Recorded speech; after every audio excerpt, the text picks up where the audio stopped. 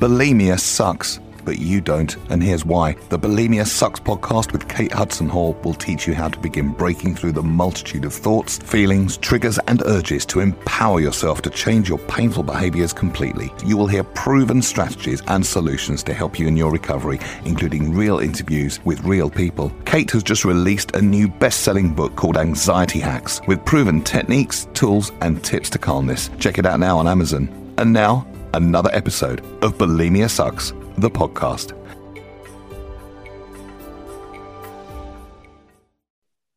Hello and welcome to Bulimia Sucks. So my name is Kate Hudson Hall and thank you for listening. So these are real stories from people who are suffering or have suffered an eating disorder. And it's a platform for people to share relatable, uplifting, and inspiring conversations based on bulimia and anorexia, and their victories and the challenges, because there are many. The episodes will include their personal stories of where they are now and their difficult journeys and their steps taken into recovering from their eating disorder. And our guest today is Julia Phoenix 11. So welcome, Julia. Hello. Hi, Kate. Thank you so much for having me on. I'm really excited to be here. Oh, thank you for joining us. This is great. So Julia is a relationship coach and a speaker and a transformational healer. And she works primarily with women and couples to help them create and sustain supportive, loving connections. And Julia today is going to be talking and sharing her experience with bulimia. So welcome, Julia. Thank you so much for joining us. Thank you, Kate. I'm so happy to be here. Yeah, this is great. Great. Oh, okay, so let's start off now. So can you think of a funny experience that you've had sometime in the past? Yeah, I mean, I think what's really funny for me is actually characters. I've always been, cracked up by like a really goofy character, and I happen to be in an improv class right now. Yeah. Self-expression is really important for me in all kinds of areas of my life. And it's been a huge part of my recovery from bulimia and anorexia.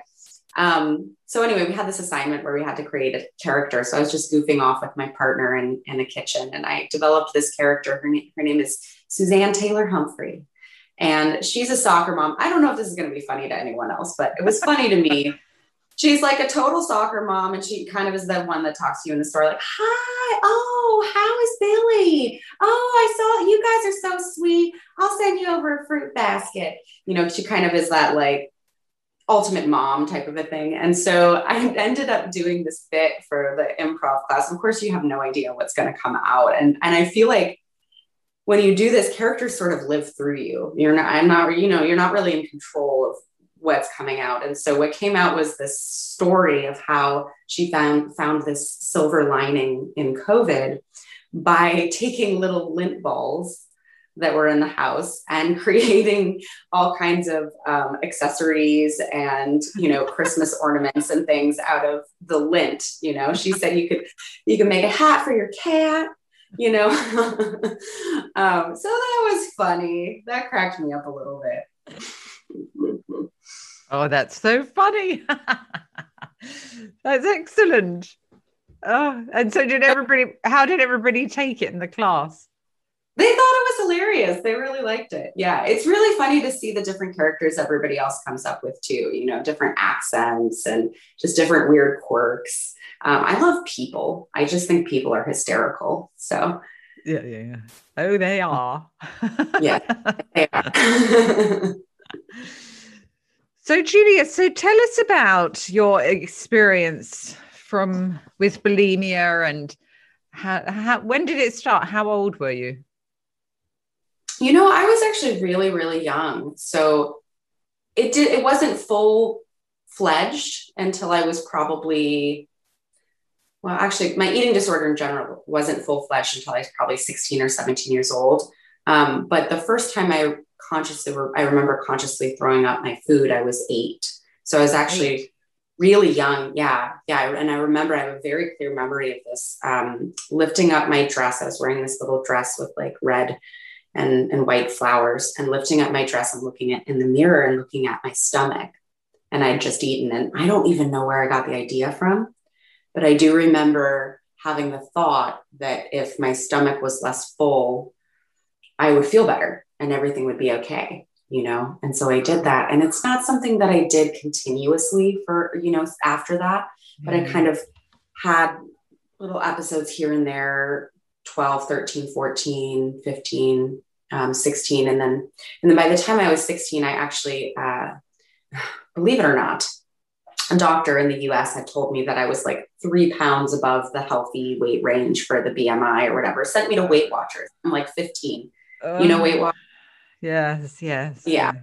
She sent me to Weight Watchers. I'm like a 15-year-old girl, I don't want to mention numbers because I don't want to trigger anybody, but it wasn't like, I was in any kind of a health crisis or anything for her to send me there. Anyway, I became obsessed. And then that's where the anorexic tendencies really started to kick in. So there was a period of about 5 years where I wasn't actually throwing up, but I was restricting massively. Right. Yeah. Right. And then we swung the pendulum, and I can get into that a little bit later, but what changed in your life for it to sort of, for that pendulum to swing the other way?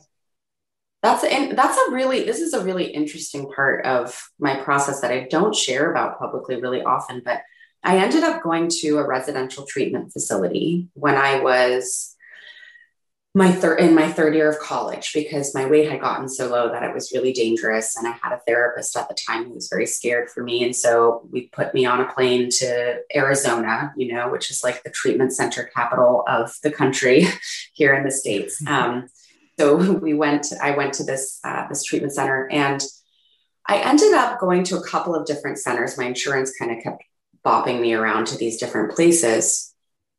And, I think like going into treatment, there were so many positive things about that experience. And there were also so many really challenging things about that experience. There's also some really funny stories actually that I have from treatment, which we might get into a little bit later. I mean, I've seen people like throw a chair at the glass, wall and break it, and, just run, like literally make a run for it and hop the fence and go running literally off into the hills. There were some crazy experiences in those treatment centers. And some of them were really challenging, and I think what was hard was maybe not being fully ready and in a place where I could really look at and sort through all of the causes and conditions around the disorder for myself. Just kind of getting a lot of those physical treatments, trying to, gain the weight and everything. Yeah. And having some positive experiences with counselors and things like that. But I couldn't really, there wasn't a solid enough foundation for me when I got out. What does that mean? What do you think what should the extra help have been for you there to create that solid foundation? That's a really great question. I'm not entirely sure what that would look like. I actually think ideally I probably would have spent a longer time in treatment. But when I say that, I'm also saying that knowing that my particular experience at these particular centers wasn't actually that great in many ways. I think I needed more emotional support that was a little bit more empowering, maybe, actually, because what I felt like was a patient. I felt like I was a patient that was coming in that, was treated like I was sick. And I don't feel like I was really given tools at that time. I did have a positive treatment experience later on, which I can tell you about. But at that time, I don't feel like I was really given these tools to process my emotions in a different way, like to understand myself and my motives in a different way. It wasn't deep enough, basically. It didn't go deep enough for me. Right. And it probably would have had to be a longer period of time in order to get that deep, but also probably different layers of care that they might have provided, I think. But when I got out from that, I think I also needed more of a support system, you know, in my living situation and everything. I know there were some girls that went to like a PHP, you know, program where it's like kind of almost like a halfway house. Yeah.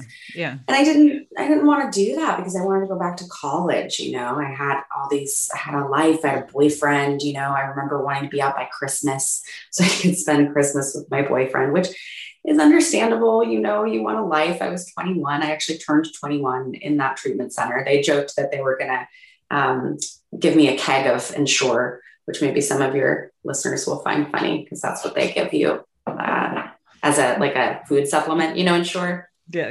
Yeah. Like, yeah, we got you an Ensure keg, Julia. I'm like, great. 21. Woo. But I think it would have looked like probably more integration of some of the things that I was learning into my life on a daily basis, you know, probably talking to people on a daily basis, going to see someone a couple times a week at least. You know, I needed some type of infrastructure. And some tools, you know. So basically what happened is I also learned tricks of the trade from bulimics when I was in treatment. And this is something I don't hear talked about a lot, but there's a lot of weird, I don't even want to say them honestly on your show, because when we talk about these things, sometimes it can be really healing, right? To talk about like the weird behaviors that we do and everything like that, because it's our own secret world that we want to let someone in on so as to discharge the shame around it and not keep this sense of secrecy and isolation. But at the very same time, there were conversations and things that I witnessed that I felt like I just gained a different perspective on what the disorder could look like and what I could do. And so when I got kind of placed back into my environment without those tools, but the anorexia wasn't working anymore. That's the thing, because I now knew that there was like this problem. The dam had been kind of, you know, broken. Does that make sense? Like the thing that was kind of plugging up all the emotional experiences. I see. Right. So those emotions were bubbling to the surface and like were bubbling up. I had been gaining weight. I knew that there was a problem that I needed to do something about. It wasn't just something I could just hypnotize myself back into. Like, it's okay to just not eat. I knew it was a problem. I was actively trying not to do that. And I had been gaining weight and all of this. And so those emotions were coming up in a big way. I didn't have the tools to cope with it. I didn't know what to do. And so I remember first just, you know, because I was starting eating again too. And I'm sure a lot of people will relate to this because your body literally has been in starvation. So part of this is a biological thing, but I would start eating something and just felt that I can't stop experience. And I would binge, and then, you know, and then it just really progressed and got out of control from there, actually. So I actually got worse after treatment, like much worse, like to the point where I remember once after I got out of treatment having a really bad binge and having a struggle to purge, actually. And I took a bottle of sleeping pills because I could not stand I could not stand the idea of this food being in my stomach like that. And it was just the level of pain. It's that extreme. That feeling is so powerful. It just takes over and you just need to free yourself. Yeah, it really does. It's something I can't really describe to someone, I think, that doesn't understand what that's like. It feels like you will do literally anything to get rid of this pain and this panic, you know, in your body with that. And so I wound up, you know, in the ER. There were actually 2 other attempts during this time period. This is one of the hardest time periods in my life. Actually, my disorder was so bad. And I also started drinking and doing other things that were kind of reckless, because that pendulum swing for me, Kate, was like the anorexia was all about this control. You know, it was like great grades, you know, I was like an A+ student in college, you know, this kind of like very controlled. I don't really have access to my animal instincts or my human feelings. I'm kind of above all of that, right? And when I lost control, it was like I really lost control. Yeah. And went into this aspect of my being that was like I'm just going to lose control in a massive way, and I did that with just a lot of dangerous behaviors, like a lot of drinking, and, drug use. And I'm also type 1 diabetic. And I, did some really regrettable things around not taking my insulin, and had a laxative addiction as well that came up. It was just full tilt, like self-destruct mode, that was a really hard time. And so I was kind of in and out of the ER semi-regularly because, with the diabetes type 1, you can't, your system can't handle, a lot of that. Not that anyone's system can, but it was maybe a little bit more extreme for me on a physiological level, what was happening, which I'm grateful for today, because it brought me to a place where I had to change. And actually the first step for me in coming out of that cycle was getting sober, actually, from drugs and alcohol. So I went to rehab when I was 23. Right. And that was something that really created a massive shift for me.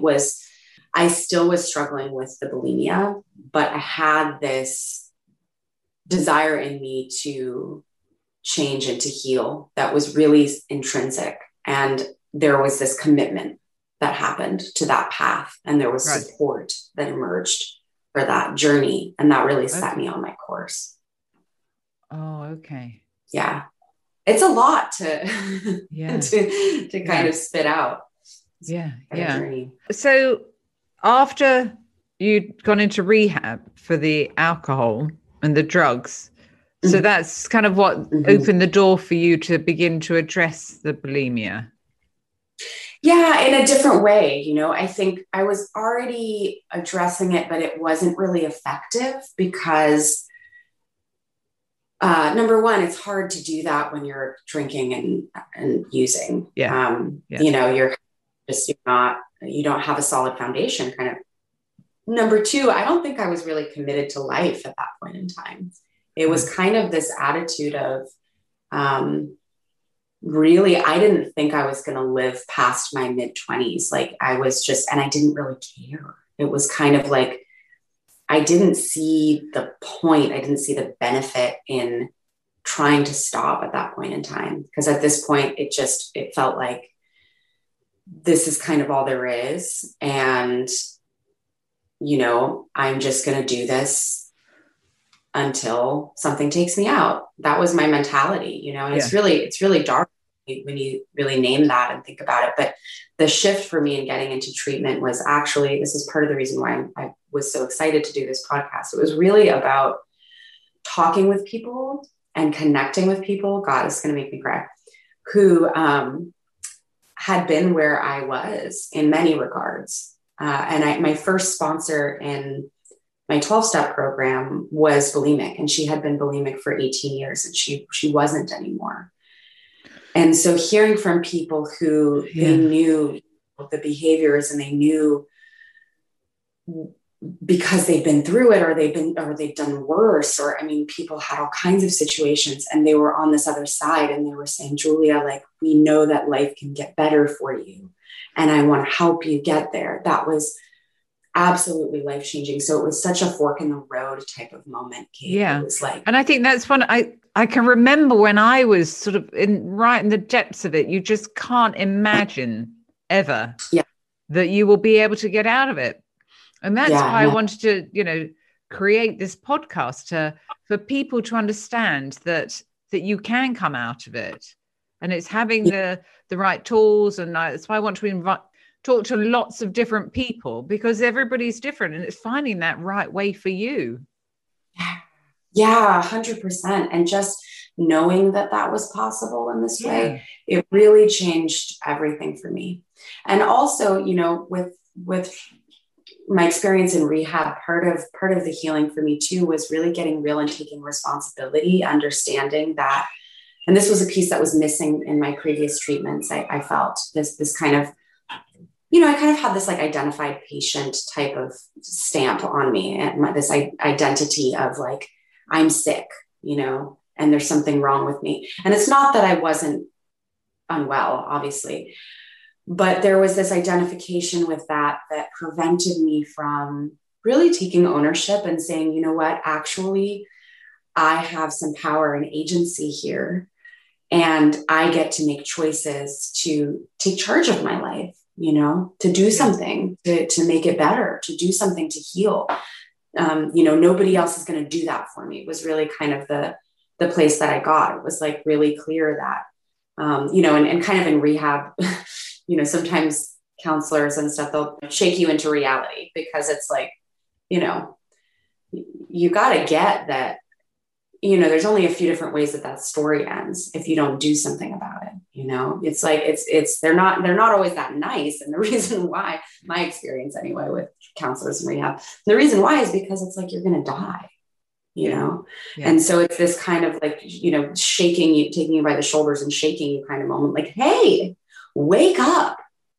What you're doing, you're going to die, end up in prison, something like that. You're too beautiful of a soul for that to happen. So you need to do something different. And so that was why I had that kind of wake up moment, where how do you know that was the wake up moment? How did you actually, because you would have been told that before, but what was different about that time when they told you that? Well, it felt different. I think, it was something that landed differently for me. And when I really think about it, honestly, this is why, I'm a relationship coach. And like you mentioned in my beautiful intro, thank you. I think that it was really the connections with the people that I made in that rehab center. It was specific counselors that I felt actually really cared about me and saw me. There was especially one counselor, his name was Jim. And he actually, unfortunately, passed away a couple of years ago. And I've been clean and sober now 12 years. Fabulous. Congratulations. Thank you so much. And he was such a huge part of that. He was one of the first people, even though I got straight A's in school, he was one of the first people to ever really tell me that I was smart, and I believed it from him. It just felt like he could really see me. And he had this affinity for me because I think he had a daughter around my age. And I did not feel safe with men in general at that point in my life, but his presence felt so safe to me. And he just had this kind of fathering energy. And, I actually really trusted him. I really trusted him, and he believed in me. And he would tell me, like, I know you're going to get out of it. And he didn't say this to everybody, actually, he said, I know that you're going to move past this. Like, you're going to get out of here and you're going to do this. I know you will. And I know you can. And he would tell me that I was going to kick bulimia. And he was one of the only people that didn't make me feel like there was something really gross or awful about me for having that. Yeah. Because even in drug and alcohol treatment, I think this is really important too, to talk about. Even in drug and alcohol treatment, they didn't understand my eating disorder at all.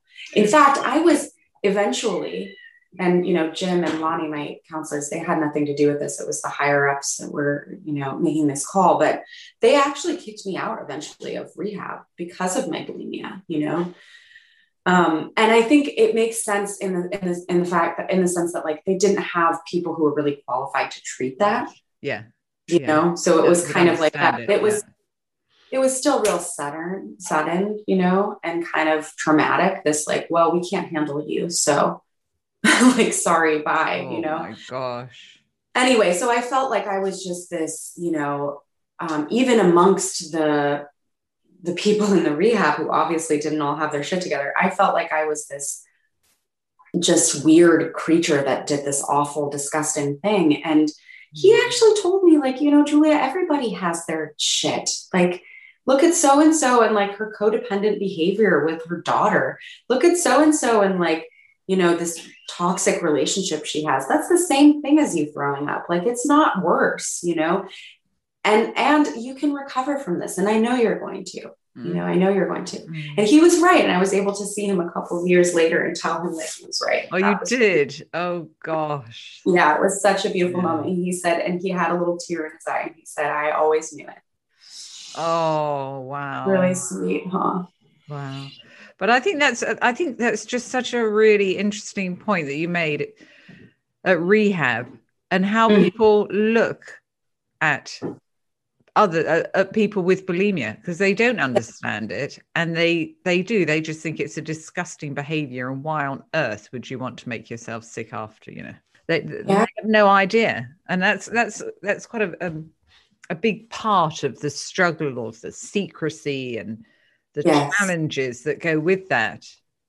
Yeah, it was so challenging. And even the relationships side, that rehab center, it was really hard because, the other thing, this is really shameful and kind of vulnerable to talk about even still, but, I was really in this space where I was out of control with my bulimia. I did not have conscious control at that point in time over my behavior. And I would wake up in the middle of the night. This was when it would happen, because during the day I could kind of keep it, in check for the most part, but I would wake up in the middle of the night and I would just go to the kitchen and start eating. And I didn't care whose food it was when I was in that place, this kind of dissociative state where it felt like I was possessed. And then of course, afterward, I would feel horrible guilt for taking food that wasn't mine, but there was a lot of anger actually directed towards me for stealing food, and a lot of upset amongst the other, the other clients in the rehab. And that same thing sort of happened in my SLE, my sober living environment after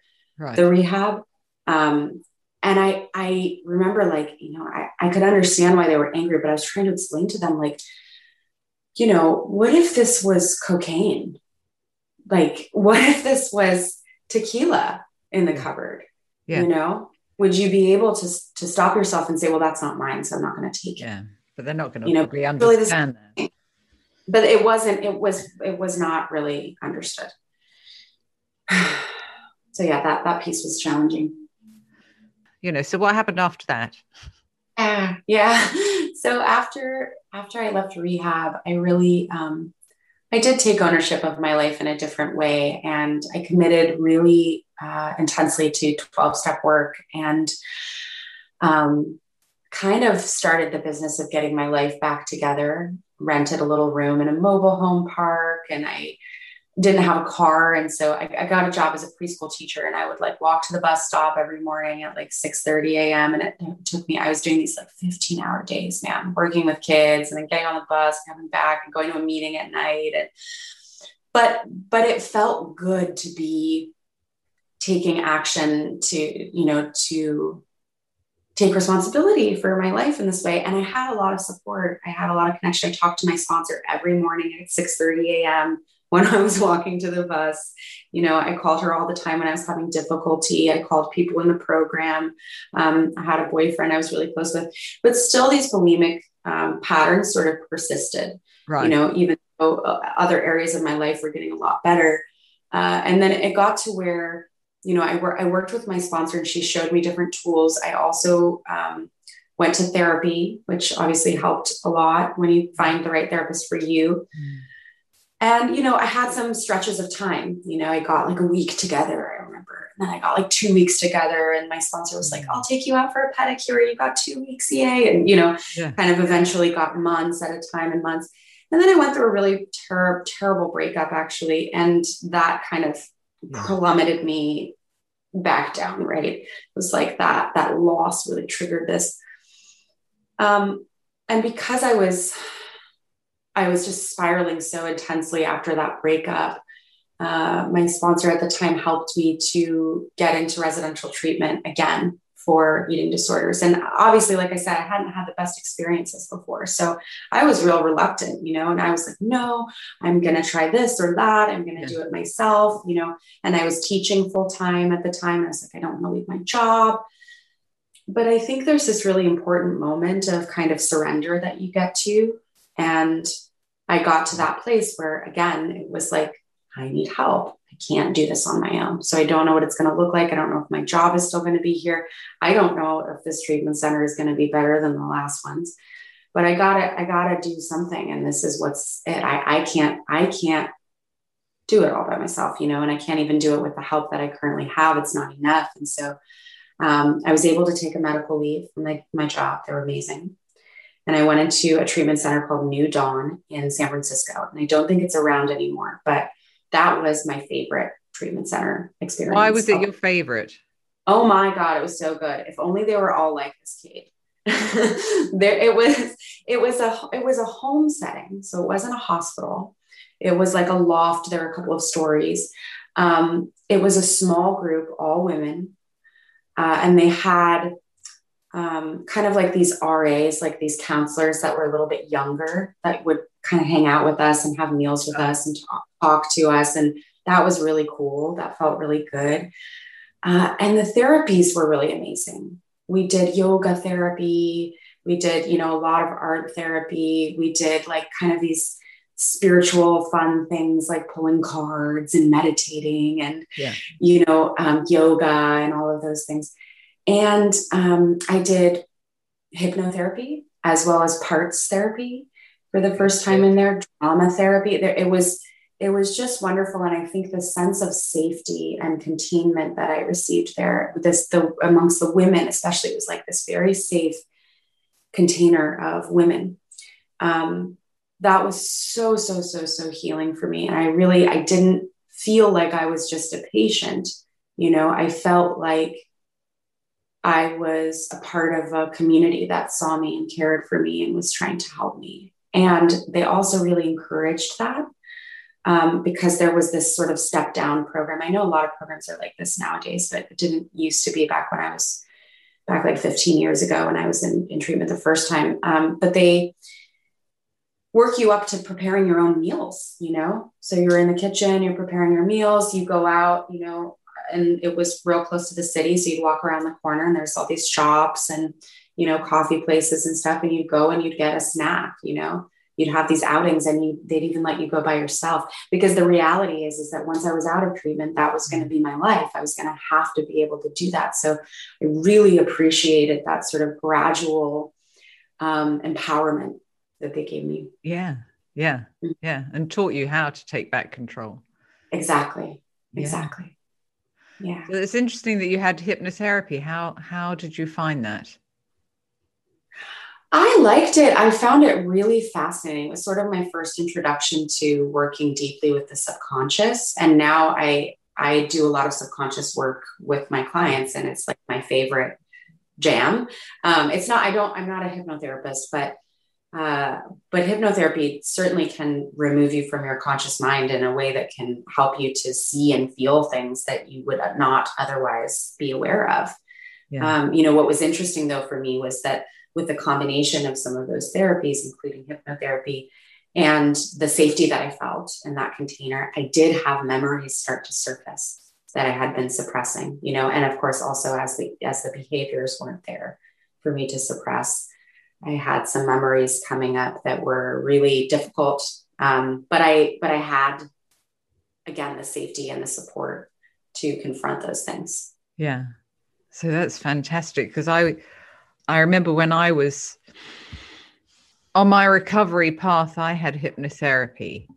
And I do feel that was a real huge help to be able to work with those unconscious reasons why, the triggers and the patterns, and then afterwards I decided that I wanted to be able to help other people how I'd been helped.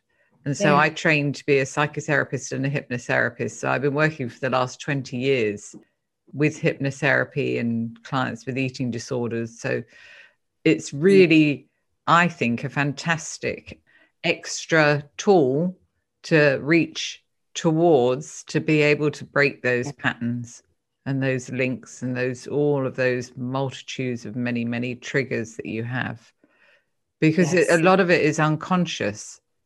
And it's accessing the unconscious mind to be able to work with that, to begin to reprogram that part of the mind. Yes, 100%. Yeah, absolutely. So tell us, where are you now? Well, now it's so interesting. It's like visiting another lifetime, a whole other world. Now I live in Bandon, Oregon with my partner, and we're right by the beach, which is incredible. Favorite place in the world.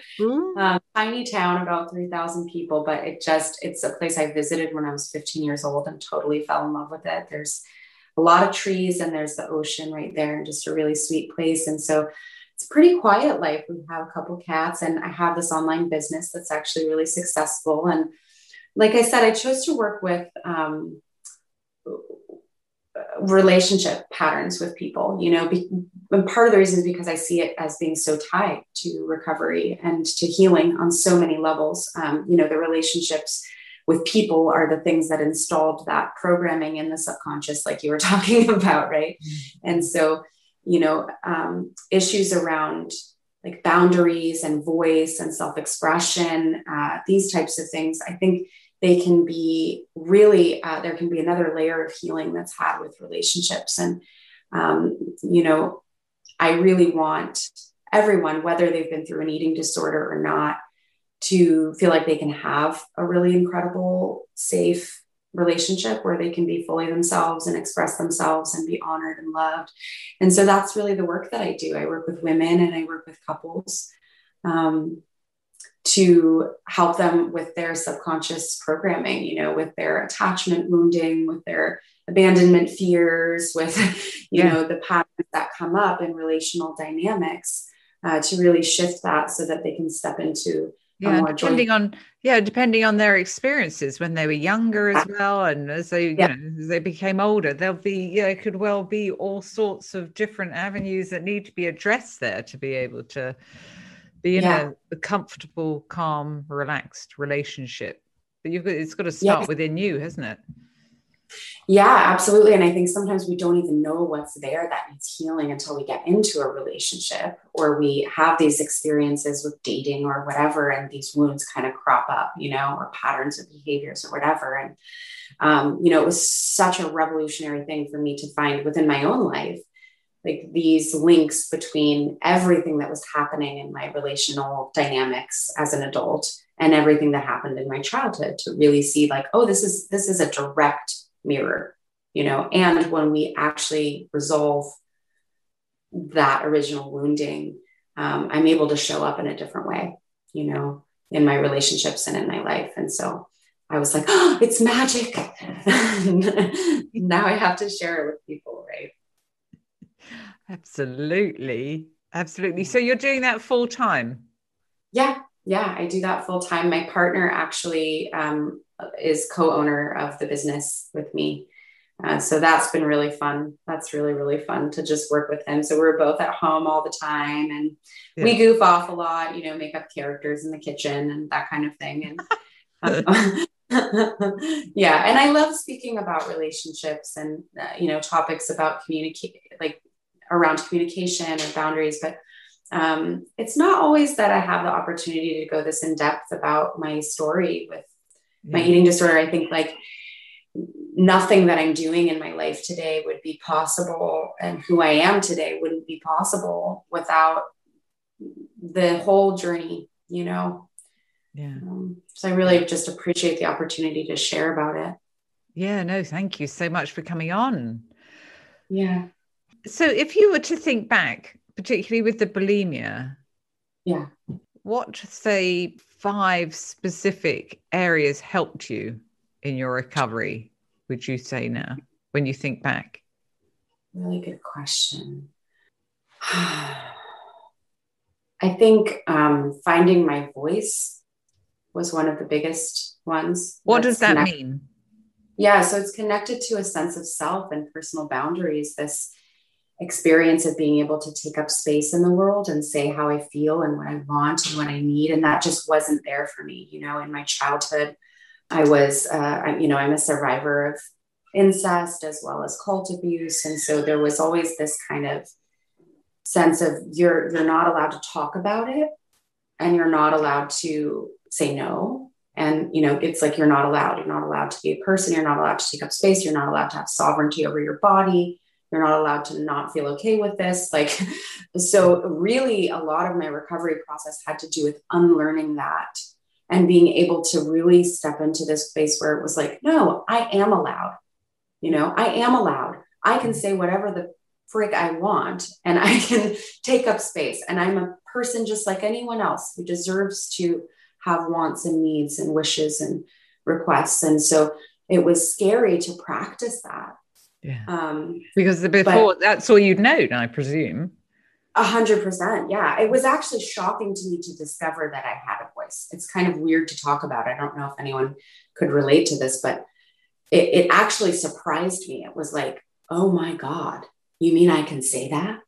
Like it just was so outside of my realm of understanding, because I was just taught to play the role. Yeah. So it was so freeing and so liberating. And of course, the other element of that, which would be my second point, is emotional expression.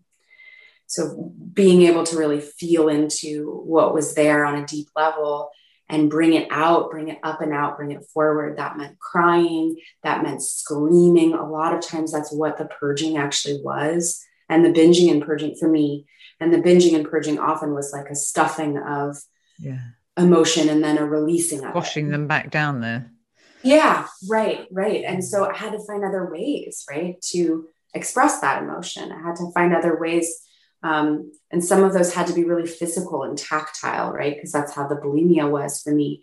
So, art, like paint on a canvas, all kinds of things that got my hands dirty.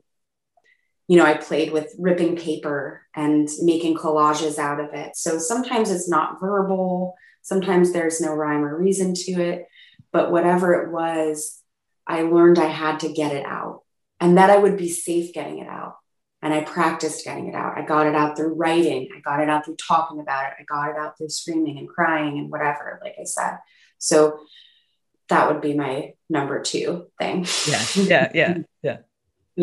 Yeah. I would say number 3 would be finding the right support system in terms of mentors and therapists. So having people in my life, number 1, who had been through it, and that might be more of a peer-to-peer relationship. A lot of people can find that in different 12-step groups or online support groups, things like that. But also someone who was obviously like trained to help me through my recovery.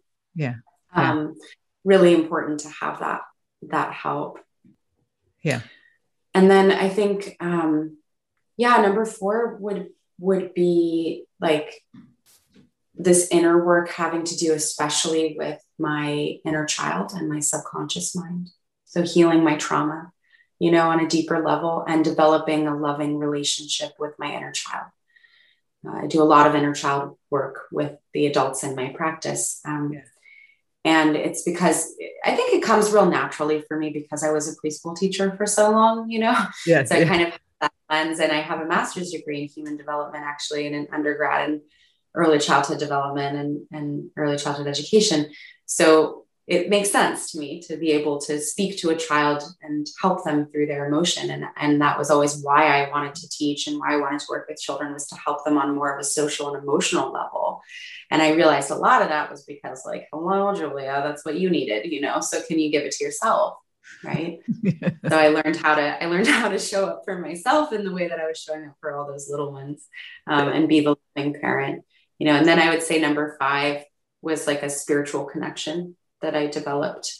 And that actually connected me, I think, a lot to my truth and my ability to own and embody what was true for me and to speak it and to take up space in the world, all of these things. It's like really finding, because for me, that connection is not just out there somewhere. It's not up here. It's not, it is, it's all those places, but it's really deeply inside of me. And so connecting with that divinity inside really gave me permission to trust my intuition, number 1, because I find that a lot of bulimics, we actually are quite sensitive, very sensitive and intuitive, and often will sense what's going on when nobody else is. And we feel really gaslit, or we are really gaslit by people around us who tell us that that's not real, or, don't really see our reality or want to step into it with us. And so for me, being able to own my intuition was also really linked to the recovery, so that I could follow that and trust that and listen to that and tune into that. Exactly. And I live my life that way to this day. There's no other way for me to live. Except for very embodied, very emotionally expressive, very intuitive. I really embody those qualities of myself today. And I wouldn't go back if you paid me $10 million to being in a place of emotional suppression and, pretending to be fine all the time and hurting so much inside. Oh, yes. We've all been very good at that. You can relate. Sorry? I said, I know you can relate. Absolutely. I love talking to other bulimics because it's like, you guys are my people. You get me. Yeah, absolutely. It's sort of, I feel, speaking to somebody else that's been through bulimia or going through it, we're on a completely different level to everybody else, and we can really attune to each other on a deeper level. Yeah, I feel that 100%. Yeah. Very much. Very much. Yeah. So, oh gosh, Julia, thank you so much. We're out of time now, unfortunately. I so enjoyed talking to you and hearing your journey and, and learning from your experience. It's incredible. Thank you. Yeah. How can people find you? Yeah. So, I am online at www.juliaphoenix11.com. 11 is spelled out like the word, not like the number. You can also, I love new Facebook friends. You can find me, Julia Phoenix, on Facebook, or you can email me at questions.julia@gmail.com. I'm also on Instagram. I got a YouTube. So I'll just send you those those links. And then we can post them below. So people can. Yeah, but juliaphoenix11.com, and you can email questions.julia@gmail.com. And I'd love to hear from you. Oh, thank you, Julia. I'm sure that people would love to connect with you. Yeah, I'm always really open to connecting with other people who struggled or are struggling with eating disorders. It's one of those things that even if I'm busy, even if, it's like, it's just so close to my heart. And I feel so much love and compassion and empathy, with other recovering bulimics. So yeah, reach out. Thank you. Thank you for joining us, Julia. Thank you for everything you do, Kate. Oh, thank you. So, well, that's all for today's episode of Bulimia Sucks. So thank you for listening, and thank you for joining Julia and I today. And thank you to Julia for sharing your journey. Thank you. You're so welcome. Thank you for giving me the opportunity to talk about this stuff. It's really cathartic and cool. Yeah. So join us again on the next episode of Bulimia Sucks, and make sure you subscribe to the podcast on iTunes or Spotify or wherever you're listening to us from, so you never miss an episode. And if you haven't already heard about it, check out my book, Bulimia Sucks, on Amazon to learn many different techniques to help you to begin to break through your painful bulimic behaviors. And if you like the book, a review would be fantastic. So before we go, show some love for your favorite podcast by leaving us a review on Apple Podcasts, and make sure that you join to our Facebook group, Bulimia Sucks, if you haven't already, where it's great to connect, like Julia was saying, with other people that are, struggling or have struggled with an eating disorder or bulimia, and to learn from their experiences. So come and join us. So thanks for listening, and I'll speak to you again soon. Bulimia sucks, but you don't. Kate has just released a new best-selling book called Anxiety Hacks, with proven techniques, tools, and tips to calmness. Check it out now on Amazon.